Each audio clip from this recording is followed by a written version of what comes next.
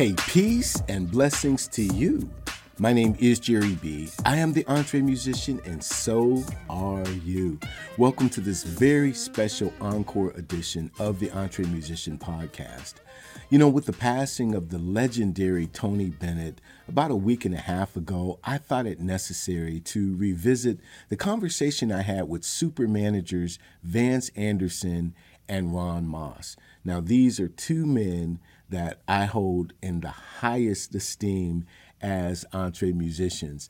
I've interviewed each one of them before separately, but once I had the opportunity to introduce them to each other, I jumped at the chance, and I worked to schedule this conversation, which originally aired on this podcast back in November of 2021. And so I want you to go back and see those original podcasts, the ones that I did with them separately, and I'll make sure that you will be able to click on them, obviously, if you're watching this on YouTube. And if you're listening on podcasts, we will make sure that we put the links in the show descriptions. Let me just remind you who these two gentlemen are. Vance Anderson is currently managing the folk duo the Well Pennies, and he spent 20 years as road manager for the iconic Tony Bennett. Vance also spent years on the road co-managing Pat Metheny and working with John McLaughlin, Paco de Lucia, and Al Di Meola, among many other top-notch acts. Vance is not only a dear friend, but really a mentor to all of us who in the entre musician community. His wisdom and his experience allows each of us to grow and thrive in our endeavors, and we are continually grateful to have him on our team. Vance was kind enough to endorse my book, The Path of the Entre Musician, so I really appreciate him, and he's a great guy. Ron Moss was the executive producer and president of Stretch Records, and Ron was the personal tour and business manager for some of the hottest names in jazz, including Chick Corea, Stan Getz, Gerald Albright, Jeff Lorber, John Patitucci, Eric Marienthal, Dave Weckl, and most currently for Kyle Eastwood. Ron has also managed contemporary artists like Isaac Hayes and Mick Fleetwood. He is the father of the famed actress Elizabeth Moss. And along with Vance, Ron provides personal advice to me. I appreciate that, Ron. Thank you. Which I also share with entre musicians as I get it from him. Entre musicians who are looking for management, which also helps provide insight on what managers are looking for in artists. And I'm grateful to call both of these gentlemen mentors. So let's get into this conversation where you're going to hear wisdom and experience like you've probably never heard it before, not to mention personal stories of two gentlemen who have helped to guide the career of some of the greatest stars in the musical galaxy. Let's go ahead and get into it right now. And peace and blessings to you. My name is Jerry B. I am the entre musician, and so are you, and so are these two heroes who are sitting to the left and bottom of your screen. I will introduce them as such. They are great people in their own right, and boy, have we had a show before we started this show here. On my left is Ron Moss, and Ron, I've interviewed him twice before here on the Entre Musician. He was none other than the caretaker for, and by caretaker, I mean manager, record company executive, all of that for Mr. Chick Corea, may he rest in peace. And so Ron shared some incredible stories. And then my friend and fellow Entre Musician mastermind partner is Vance Anderson, whom you know, we've interviewed Vance before. He's been on the show several times. And Vance's, I don't want to call it his claim to fame, but his role with making sure that everything that was supposed to happen happened excellently with the iconic Mr. Tony Bennett. This is where Vance comes into play, but also he is managing that super duo, the Whale Pennies, right now. So we have a lot of stories to share, but this is going to be a very special Entree Musician, because if you are an artist, we're going to tackle two things. Number one, you need to know what to look for or who to look for in a manager, the principles, the values, the characteristics, and then they will also tell you as managers what they are looking for in artists. So along with these wonderful stories and the memories they're going to share, they're going to give you some valuable advice too. So without further ado, Ron and Vance, what's happening, brothers? Good evening. Did you say you worked with Tony Bennett? I thought I spent 20 years as Tony Bennett's road. Man, I love him. Yeah, he's a good man. I didn't realize that. Can you tell the story, Vance, then how you came? Because we talked about this a couple of years back, but can you refresh us on how you came to work for and work with Tony Bennett? Well, you want me to go all the way down the field of how the Lord worked in my life on that particular thing? You can roll with it, or you can give us the Cliff Notes version. Is yours? Yeah, long story short. So I had just finished 2 years touring David Byrne and the Ray Momo band. He had this big Latino band, 18 people on stage, an album, Ray Momo, and we toured it for 2 years with my wife. My wife was tour manager and I was production and sound. And she went back to Brazil, where she's from. I stayed in America at the end of the tour. Our visas ran out. I couldn't leave. She couldn't return. I embarked on a very difficult year of trying to find the next move, next thing. And I had gone for an interview with Danny Bennett in Boston for some band that he was managing. Now, who's Danny Bennett? Is this Tony's brother? This is Tony's son. Tony's son, okay. Danny Bennett, Tony's son, and has managed Tony for 40 years. A brilliant businessman. And Danny was managing this band out of Boston. I went to where I lived. I went to see him, had a meeting. Nothing came of it. A year later, I got a phone call from Tony Bennett's office in New York to go down and start working immediately. Mm. In the interim between that year of my wife being in Brazil and me being in America, unable to move, for some reason unable to work, this whole year was very difficult. My mother-in-law called me one day and she said, she was a pastor of a church in Brazil. She called me one day. She said, I was praying today and the Lord told me that you're going to work for Tony Bennett. And I'm like, yeah, right. Sure. Yeah, sure. So, and she said, no, you are. And I said, what? There's no job with Tony Bennett, nothing. Every day she would call me and she said, so have you got the job yet? And I would say, what job? And she said, the job with Tony Bennett that God told me you're going to have. And I'm like, no, there is no job. Then one day I got a phone call and I picked up the phone. I said, hello. They said, hello, this is Suzanne from Tony Bennett's office in New York. We want you to come down immediately. I'm like, what? So suffice to say, well, I can't come immediately, but I'll come tomorrow. And then later that day when my mother-in-law called me, she said, so have you got the job yet? And I had to say, well, yes, actually. I have got it. Anyway, wow. So I went down to meet. Tony was in the middle of an engagement at the Blue Note. It was the 10th anniversary of the Blue Note. Mm. It was the Friday I went in. They'd been there since the Wednesday. And I didn't meet them before the show. I only met Tony. I went to introduce myself as the new guy to Tony in the intermission. And I received the best advice that I ever received in the business. Mm. Tony, I walked into the dressing room in the intermission and I said, Mr. Bennett, my name's Vance Anderson. I'm the new guy. And he said to me, call me Tony. He said, make it look effortless. Wow.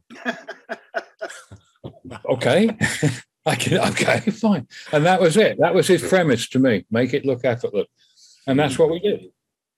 And that was the start of 20 years of tour managing him. Wow. That's amazing. That's a good story. I don't have anything like that. I only in contact with Tony Bennett. I used to stay at the Warwick Hotel in New York, and we'd go across to Astro's across the street. And that was apparently one of his favorite restaurants, I think. Absolutely. Yeah, he'd go to Is that true? Is that true? Yeah, corner of 50. Yeah, that one, yeah.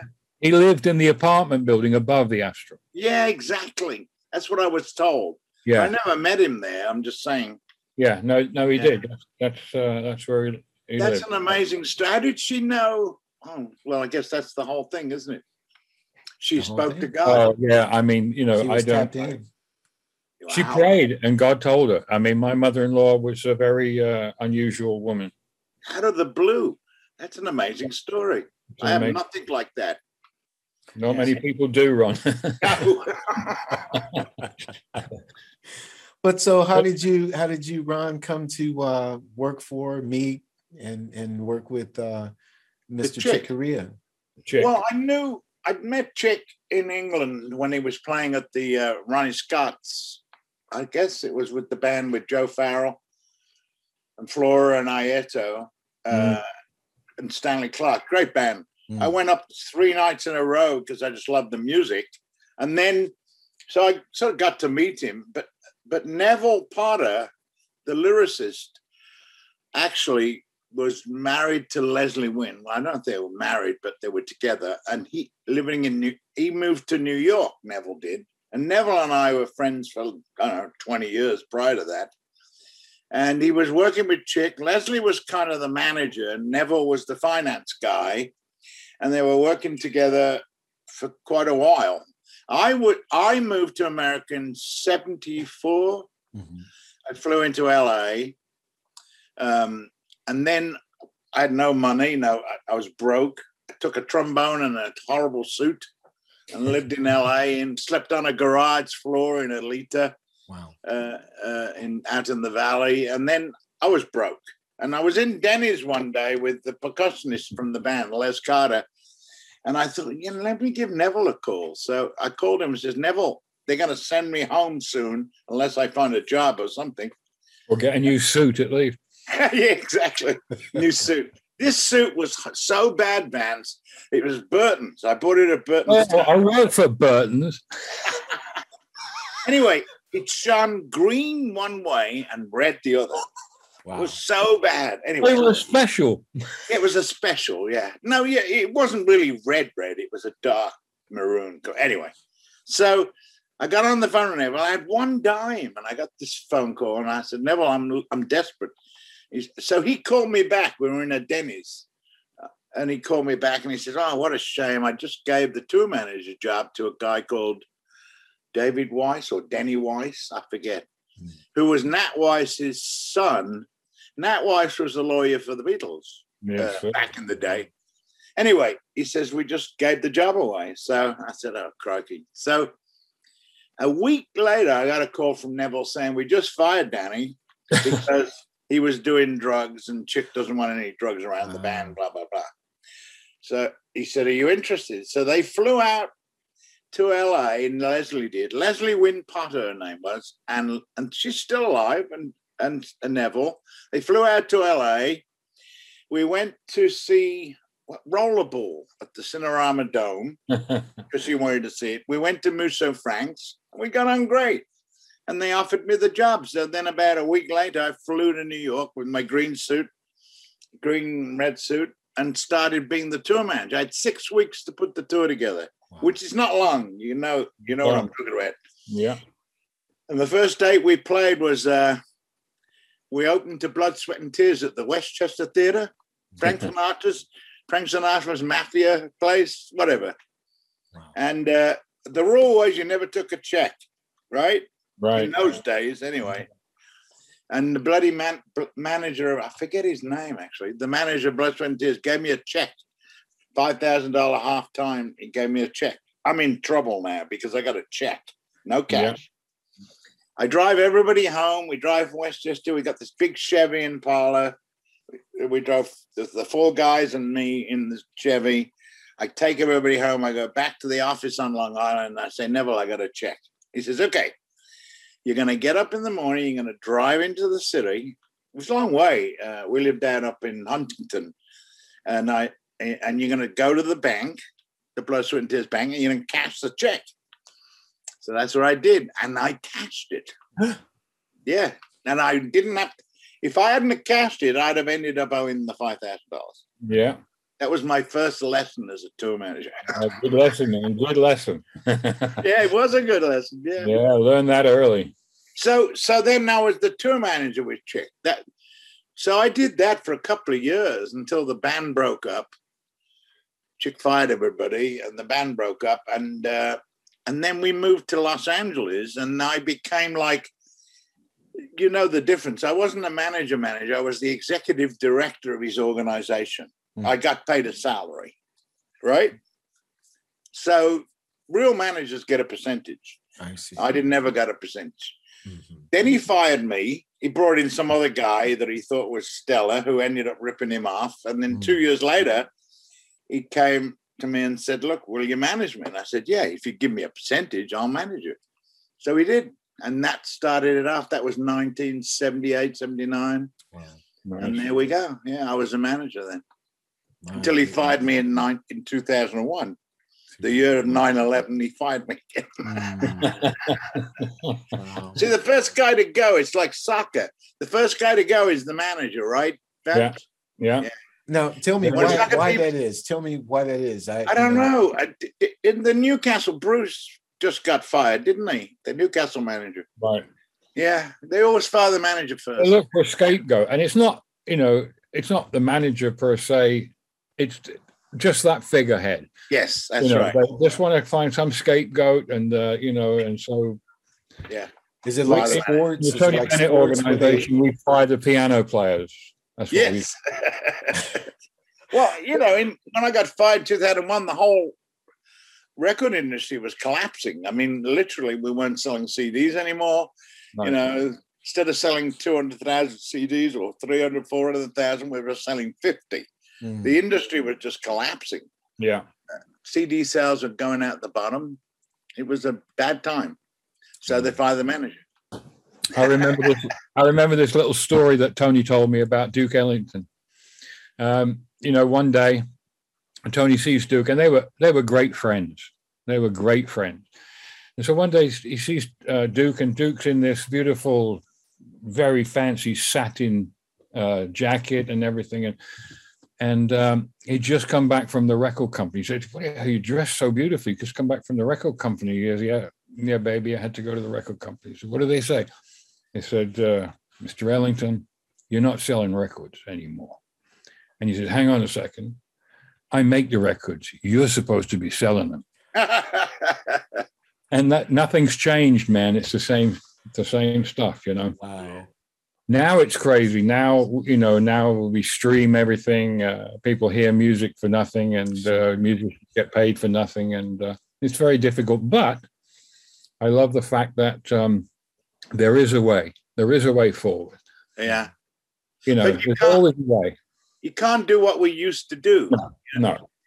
All the end caps and everything you needed to sell CDs or records or albums, they don't exist anymore. No, it doesn't. No. But so we got to change our mentality. You have to get on certain playlists, right? Yeah. It's a game. A whole different game. Yeah. It's a different game. Well, And there are people who are brilliant at that game. And my position as a manager, and yours, I'm sure, would be too, is to find the people who know about that stuff and employ them. I'm not that. I don't know. I find myself hard to catch up. I mean, all I'm doing really is more live gigs because that's the only place we're making any money. Right. Yeah. You can't rely on any CD sales or anything. No. No.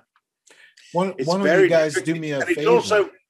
It's also very difficult to break a new act, I find, anyway. Yeah. New artists.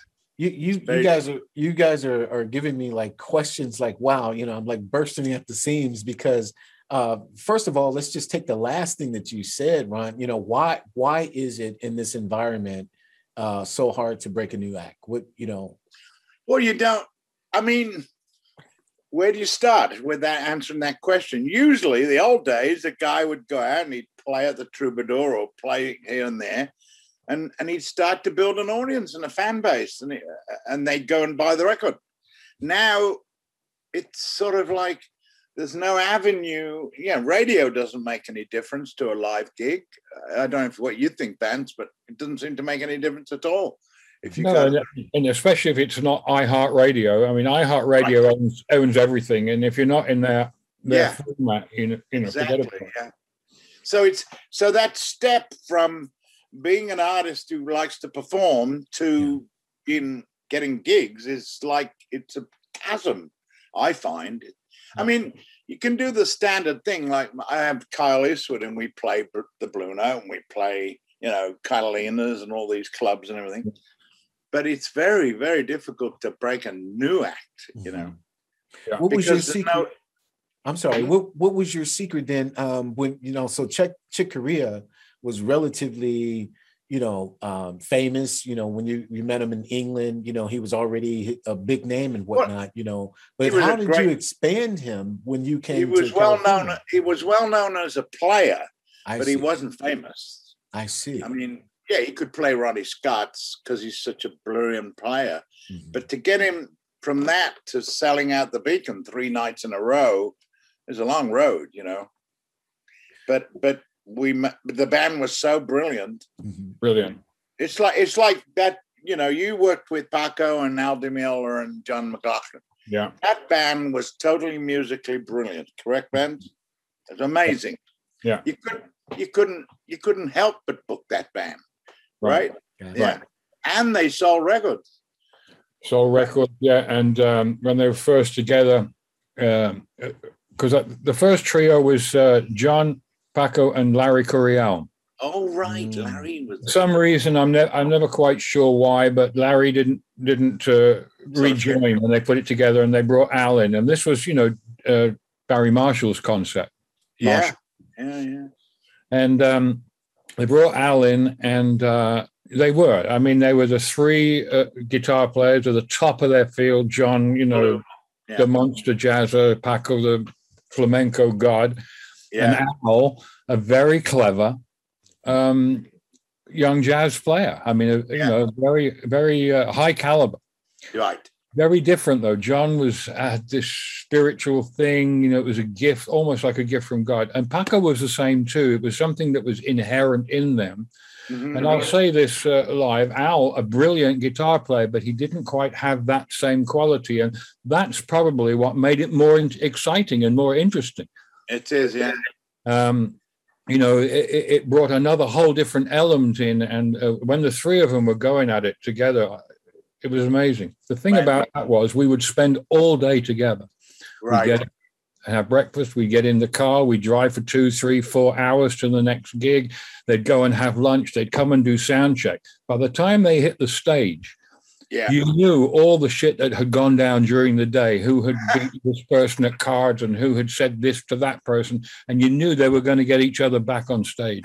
And then they were insane, electric, fire. You know, Jerry, I just had a thought about something, about a question for myself. I wonder how much it's to do with the artists and the musicians these days, because the music has changed so radically. You know, the rap concept and everything. There's very little music in a rap song. Sure. I mean, there is, but there isn't, and there is. And there's Taylor Swift and Beyonce, and there's some big acts. Yeah. But I wonder how much it's to do with the quality of the musician. Because what I'm talking about and what Vance was just talking about, those 3 guys together were magic. Yeah. The 4 guys when Return to Forever were magic. Weather Report, amazing bands, amazing music. Tony Bennett. How amazing can you be but Tony Bennett? Sure. You know? So how good were these bands? You know, Duke Ellington, what a composer he was. I wonder how much it's to do with that, why we're having difficulty breaking new acts. In other words, you got the smooth jazz guys, you know, how many more saxophone players can you listen to? Dave Carrs and all those guys. True. But who's doing something different? Who's doing something new? Mm-hmm. It's interesting. I wonder I'll if that's tell you part of who's the doing problem. something very exciting, and that's Snarky Puppy. Yes, no, I was They're going to say pretty good. Snarky Yeah. Puppy, yeah. I like Snarky Puppy. If I was still mixing sound, that's the band I would like to mix. Right. Yeah, that's a Right. good point. Yeah. But how many Snarky Puppies are there? Oh, there isn't a Snarky No, Puppy. exactly. That's what I'm saying. Yeah. That's right. I did go to the Clearwater Jazz Festival a couple of weeks ago, and Ciccarelli, the guitarist, was with Eric Marenthal, Lau Tizer, Karen Briggs. She's amazing. Mm-hmm. Wow. Joe Rosenblatt on drums. That was a great band. Yeah. But I mean, that was an all-star special effects band, they called Right. it. But it was the rest of it was like the rest of the festival for me was totally boring. Yeah. I didn't hear anything musically, but Snarky Puppy were on Sunday. Unfortunately, I couldn't get tickets, but that was a great show, I heard. Yeah.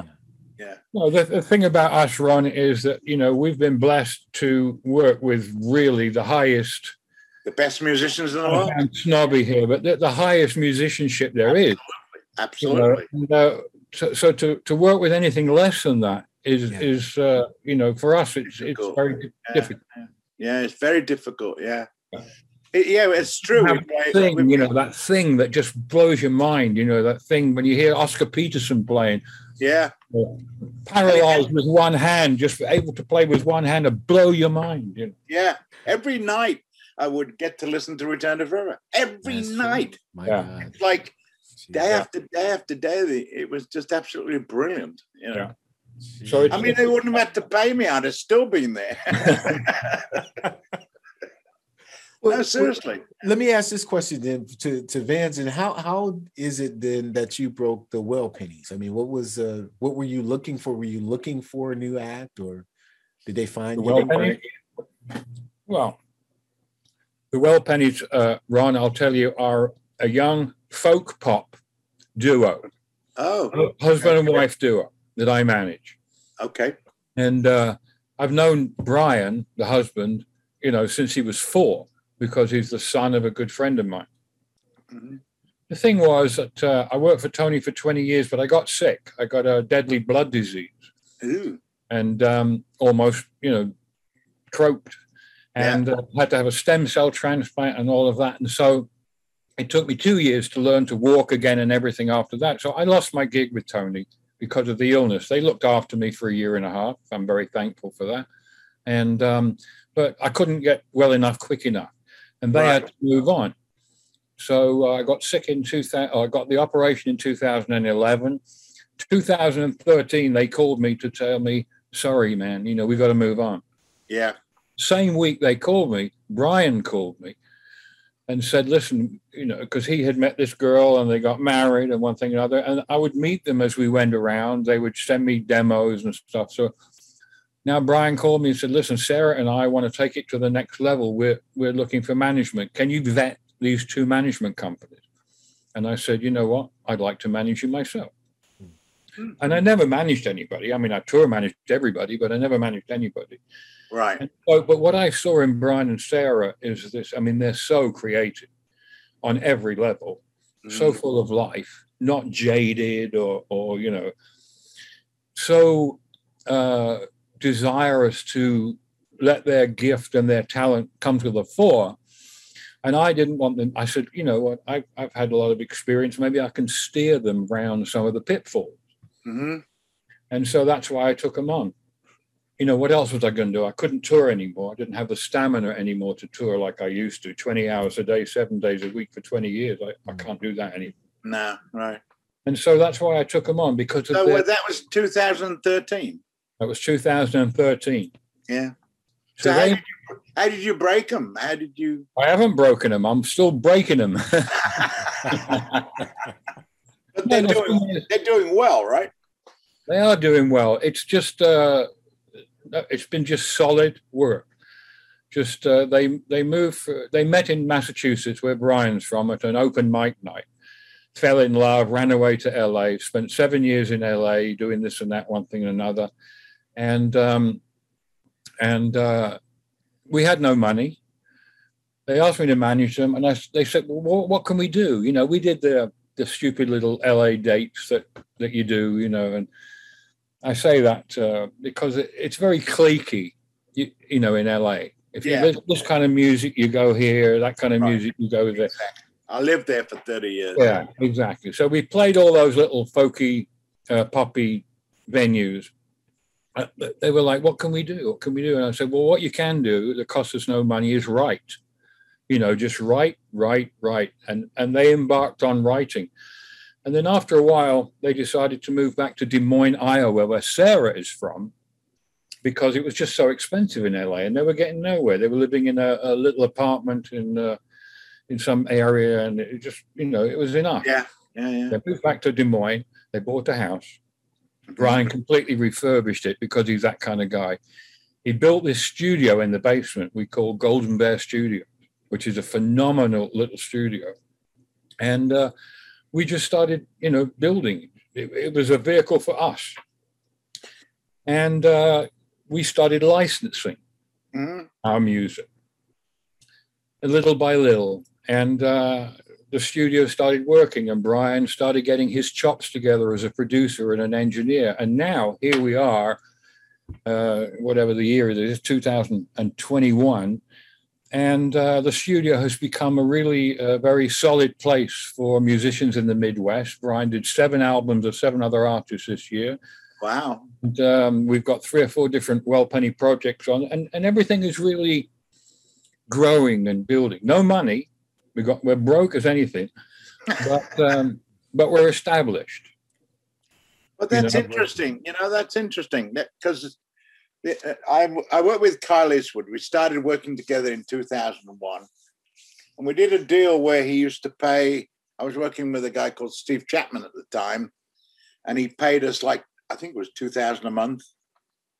He had the money, paid us $2,000 a month to manage him until we could get the income above the commission, if you follow me. Right. Okay.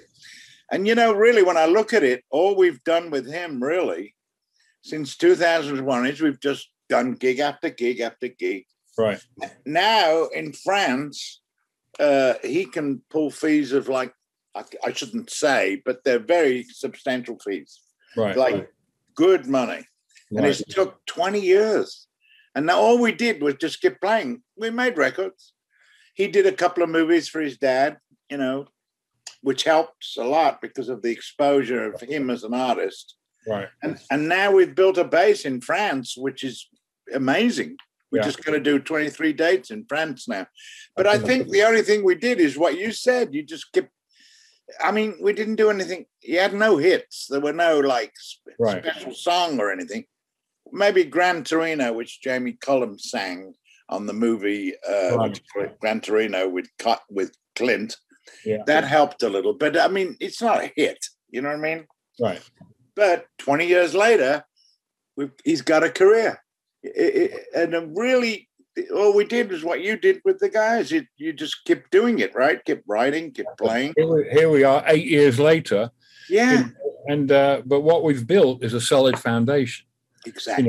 We've got a studio which is phenomenal. We've got a studio that all these musicians from all over love to come and work at, And we've got our record label, which is called Golden Bear Records, which is really a vehicle for the Well-Pennies just to put stuff out. Sure, yeah. And you're selling me physical CDs. Do you sell physical CDs? Yeah, we do. Yeah. Yeah. Not a lot, though, right? No, not a lot. But our audience is kind of like 30 to 80-year-olds. Yeah. Because they're very appealing to the whole. They're like. I gotta listen, if you like. So you play folk clubs and stuff. Where do you play? We've been doing a lot of house concerts. Oh, really? Yeah, I heard about that. Yeah, fantastic. You go out, you play to 40 people in somebody's house. Mm-hmm. You sell some merch. You can come away with $1,500, $2,000. A night, and it's very intimate. Everybody's very close, and you take an intermission, you drink some wine, you talk. That's brilliant. That's absolutely brilliant. Yeah.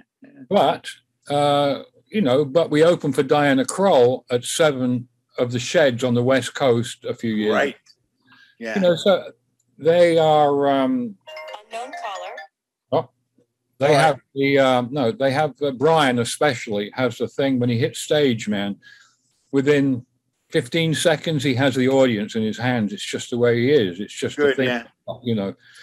And so, yeah, we can play anything, but we've been concentrating mostly, especially the pandemic and everything. We've been concentrating mostly on the studio and recording and licensing the music. You know. How did you get the opening to Diane Krall? That's a pretty good one. Well, I know Diana, and you do, okay. Yeah, because she opened for Tony.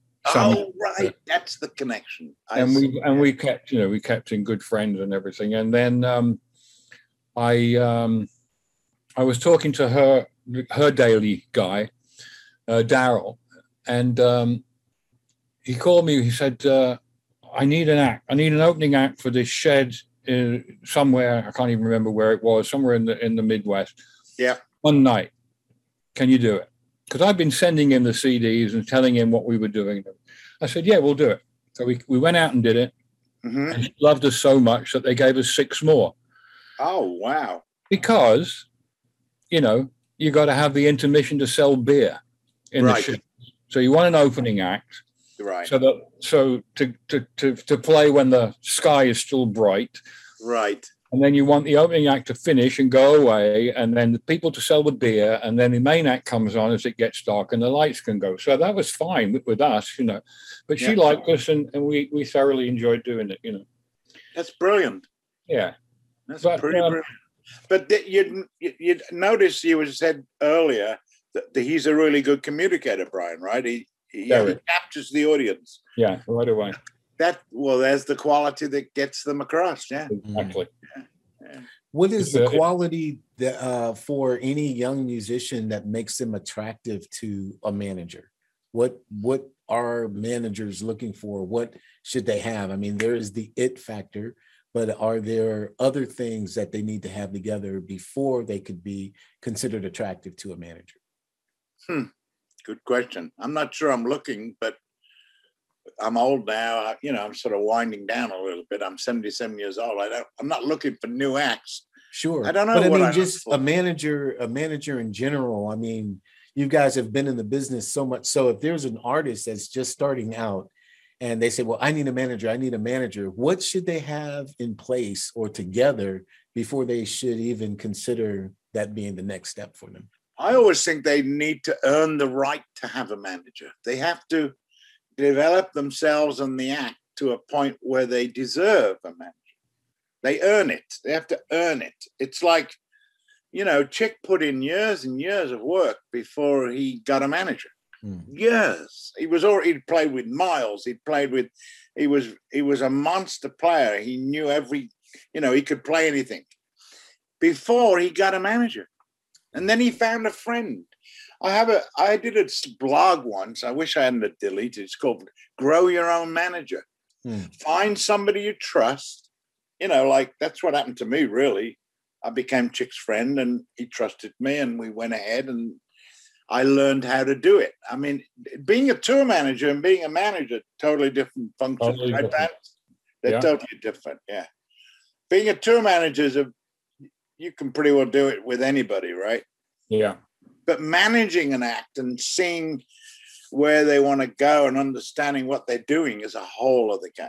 Whole other thing. Yeah. Well, can you share some of the technical differences between the two in case there's an artist out there who's wondering, what are those differences? I don't know. But for instance, one success I had was that Chick wanted to do classical music. And he was learning Mozart D minor piano concerto day after day, 5 hours a day. And we had no outlet for it. It wasn't financially feasible to go out with an orchestra. You couldn't do that. You had to play. So I met up with a guy, Peter Gelb, Sony Music. He broke the Titanic record. You know, everybody else passed on the soundtrack to Titanic. Not soundtrack. What do you call it? Everybody passed on the music except him. And it became a monstrous hit with Celine Dion and everybody, you know. And I met up with him and we came up with this idea for Chick. And it took us 2 or 3 years to put it together, which is not what you do when you're a tour manager. It took 3 years, but in the end, we ended up at Air Studios in London and recording with the London Symphony. And Chick made this fabulous record. And away we went. You know what I mean? And then we did concerts around the world, and Chick started playing with orchestras. It took 3 or 4 years to put that together.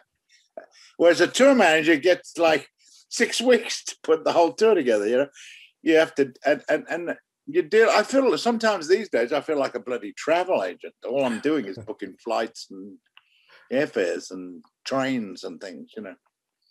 Yeah, but you've got to keep the vision going, haven't you? You got to keep the vision going. Exactly. A tour manager is really a like a general. Yes. You just got to keep it all together and make it groove. Right. But the booker, whoever's booking it, books it. The management, does all dealing with the agency and one thing another, and the tour manager is handed handed the date and put it together, do all the production, do all the advancing, do all the travel, do all the instrumentation, make sure everybody's groovy, make sure everybody gets paid, blah, blah, blah. It's just really a formula. You're just following a formula. You follow it. I'm working on something now, like a new project with Kyle. We're doing with the French agent, who's very, very good guy, Fred Glusman.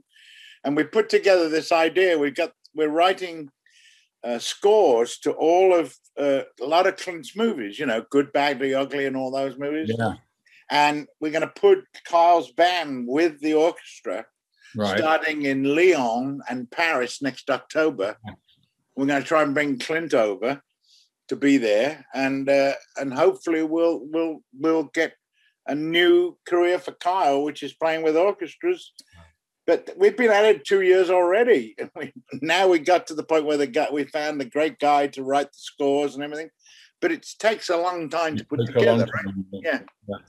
But meantime, I had to do 23 dates between now and December 14th and organize all the travel and everything else. So there you go.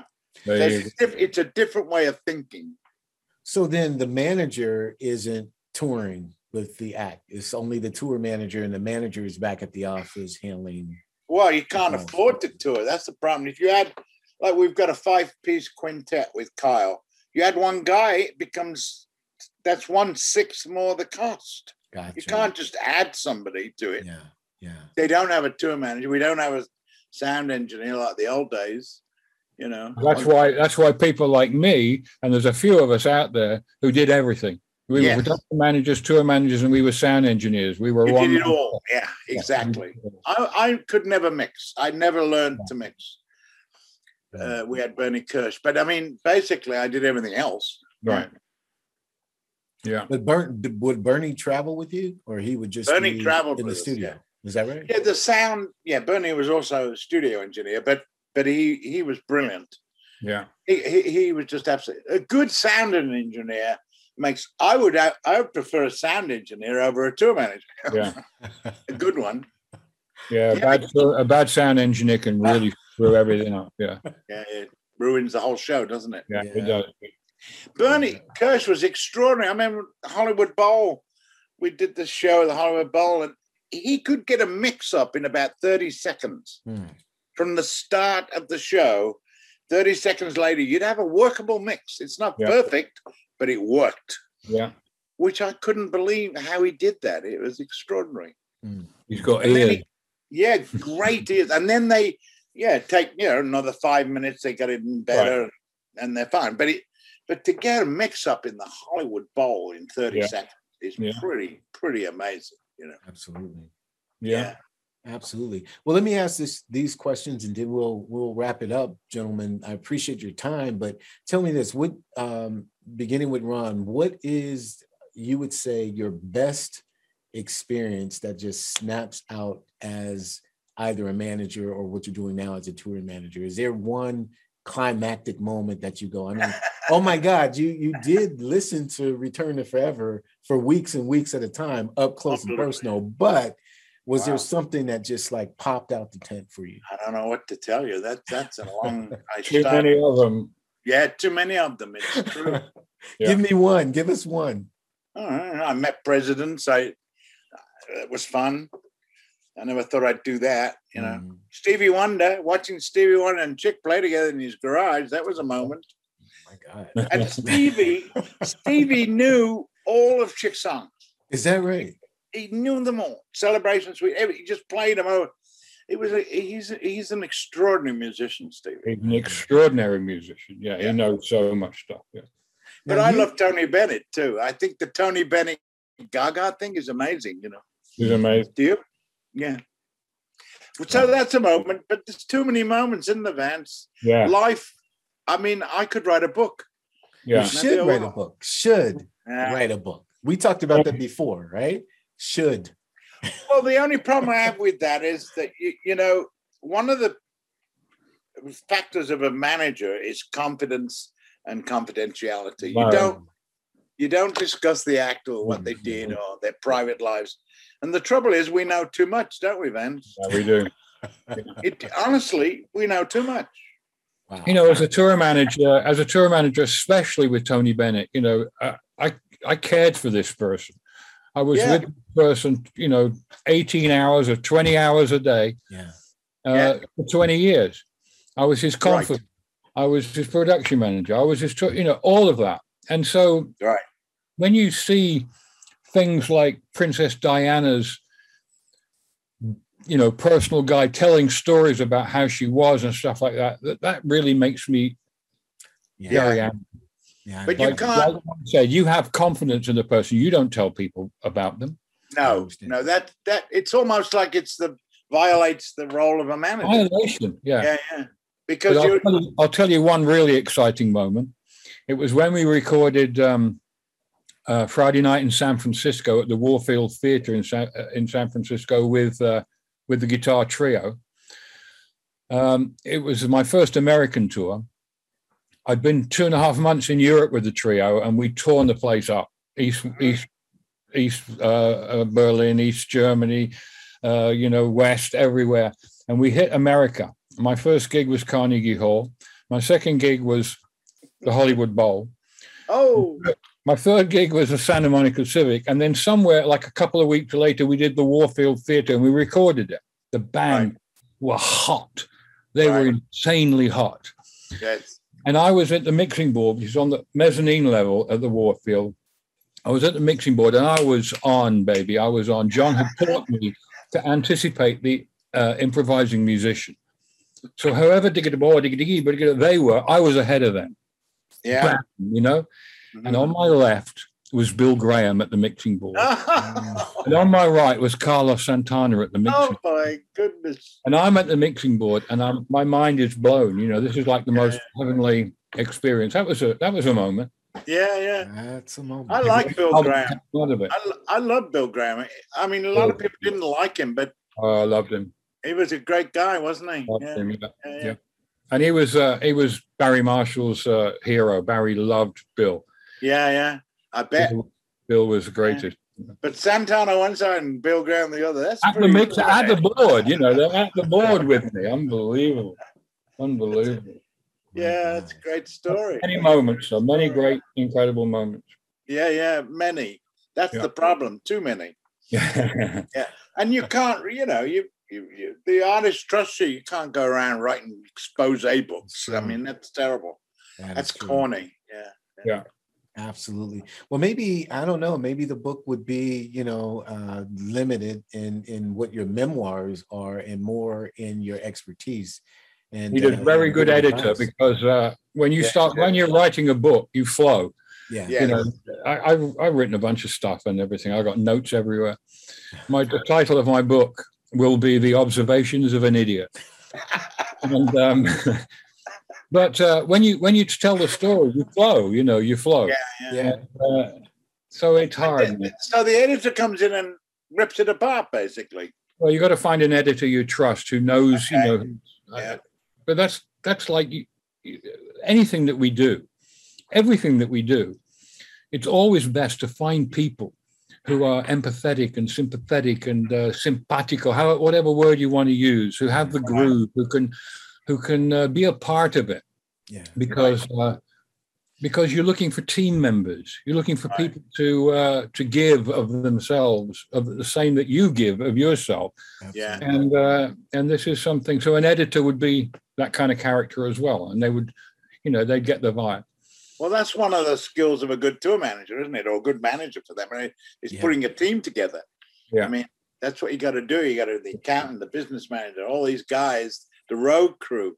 Who do you use? I mean, it's very critical. You got a bad road crew guy, can ruin the tour. Absolutely, just poison the whole thing. Absolutely.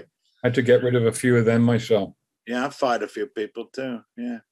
But the thing about it is, a tour manager's gig, apart from the logistics, which is extremely boring, all the flights and the hotels and everything, is finding the groove. Yes. When you're on a tour, the first Pat Metheny tour I did was a 6-week tour of Europe that got extended by 2 weeks, that got extended by 2 weeks, that got extended by 2 weeks. It was a 12-week tour. Oh, my goodness. And we were insane at the end of it. Lyle came back to America and checked himself into a rehab right away. I mean, it was nuts. But trying to keep everybody, because the thing about a tour is it can be a week. Mm-hmm. I always say, okay, let's take a 6-week tour. The first week, you're exhausted. You're dragging your ass. You don't even know your timing's all gone. Then you get into gig mode. And now you groove through the next 4 weeks and everything. And then the last week is the worst week. Dragging your ass again. You're so right. Imagine that then being extended by 2 weeks. And again, people were nuts. And so find the groove, man, that's the point. Pat seems a pretty straight ahead guy. I mean, he knows where he wants and that, right? Absolutely. Closest hotel to the gig. Doesn't matter if it's the Days Inn or the Ritz-Carlton. It's the closest hotel. About that. Yeah. 11 days on, 1 travel day off. I mean, he worked. Yeah. I don't like the minutia that you have to deal with. That's my thing. But Pat seems so pretty like Lyle was a nice guy, right? Wonderful. Yeah, he was a good player too. Anyway, unbelievable. And he looked so spindly and thin, but he was the most competitive person, the most vicious basketball player you've ever seen in your life. Really? God, forget about it. He'd kill you. He would play 3 computer chess games at the same time. You're kidding? No. So, I mean, a very unusual, incredible guy, brilliant. Genius, Yeah, genius. We lost him. Wow, you work with some great guys, Vance. I mean, yeah, I know. I had a long stretch with one artist. You've met many. Yeah, I have. I've been very blessed. And you've got an English sense of humor. Well, you got to, haven't you? We haven't given Jerry a hard time, have we? No. We should. No, I've done my best to try to stay out of it. You know what I mean? But the way you were talking, it was just like, well, here's a question. It was almost like double Dutch, trying to jump in and ask it. Well, it's good. It's really good to know you, Ron. And nice to meet you too, man. Hopefully, I wish we'd known each other earlier. Yeah, yeah. At least by 5 o'clock would have been all right. But hopefully we can chat sometime. Where are you living? Where do you live? I live in Miami. Oh, crikey, just down the road. Down the road, yeah. I'm in Tampa. Yeah, we just had a storm today that was amazing. Did it hit you guys? No, it's supposed to come through here around 2 o'clock in the morning, but bloody hell! It was a violent storm. Wow. Mm-hmm. Tornado watch, everything. Right, I saw that. Yeah. Wow. But we're alive. Thank God for that. I hope that you've enjoyed yourself. I've enjoyed myself immensely. We're just getting going here. Yeah, we just started. What's the next hour going to be? Come on. Do you support? Who do you support? Who's your team in England? Well, I'm Man U, really. I'm sorry to say. Yeah. Well, that's okay. Okay. Nobody knows what I'm talking about, do they? No, Man U, you have to be Man U. Since the disaster, it was always Man U. Yeah, but last week we got killed. I mean, Liverpool killed us. And of course, I have Liverpudlian friends and I love Liverpool. And so, what can I tell you? Oh, you're Brighton and Hove Albion, right? Well, no. I was always a Tottenham Hotspur guy. Oh, you like Spurs? I love Michael Caine, Sam. They're great players. Yeah, they are great. But I'm married to a Brazilian, so, Yeah, what do you do about that? Who's she support? I cheer for Brazil, man. I put a Brazilian shirt on. I cheer for Brazil. Do you really? That's funny. Word. Sorry about that. That was about soccer, by the way. You call it soccer, Jerry. Yeah, I call it soccer. Yeah. Soccer, yeah. And it's become very popular in America now, thank God. Yeah, really? Yeah. It took a while. Yeah. Yeah. So well, Jerry, you're going to shut us down, right? I don't know what to do. I mean, you guys are still throwing the football and calling it football. Yeah, I know. Yeah, right. Very How weird. can you say it's football when you throw it? I mean, I've lived here for 35 years. I don't get it. I just don't get it. Well, this is the Entree Musician. That's Ron Moss. That's Vance Anderson. Two of my heroes, for sure. Maybe part of our success, Vance, is we have a sense of humor, because you're going to have one when you're out there, haven't you? That's true. Yeah, you got to laugh. Got to find the groove. That is true. Well, you can look at Vance up. You can Google both of these guys, and you can get into some of the hallmarks. I guess the book is now Observations of an Idiot, should be coming out hopefully shortly.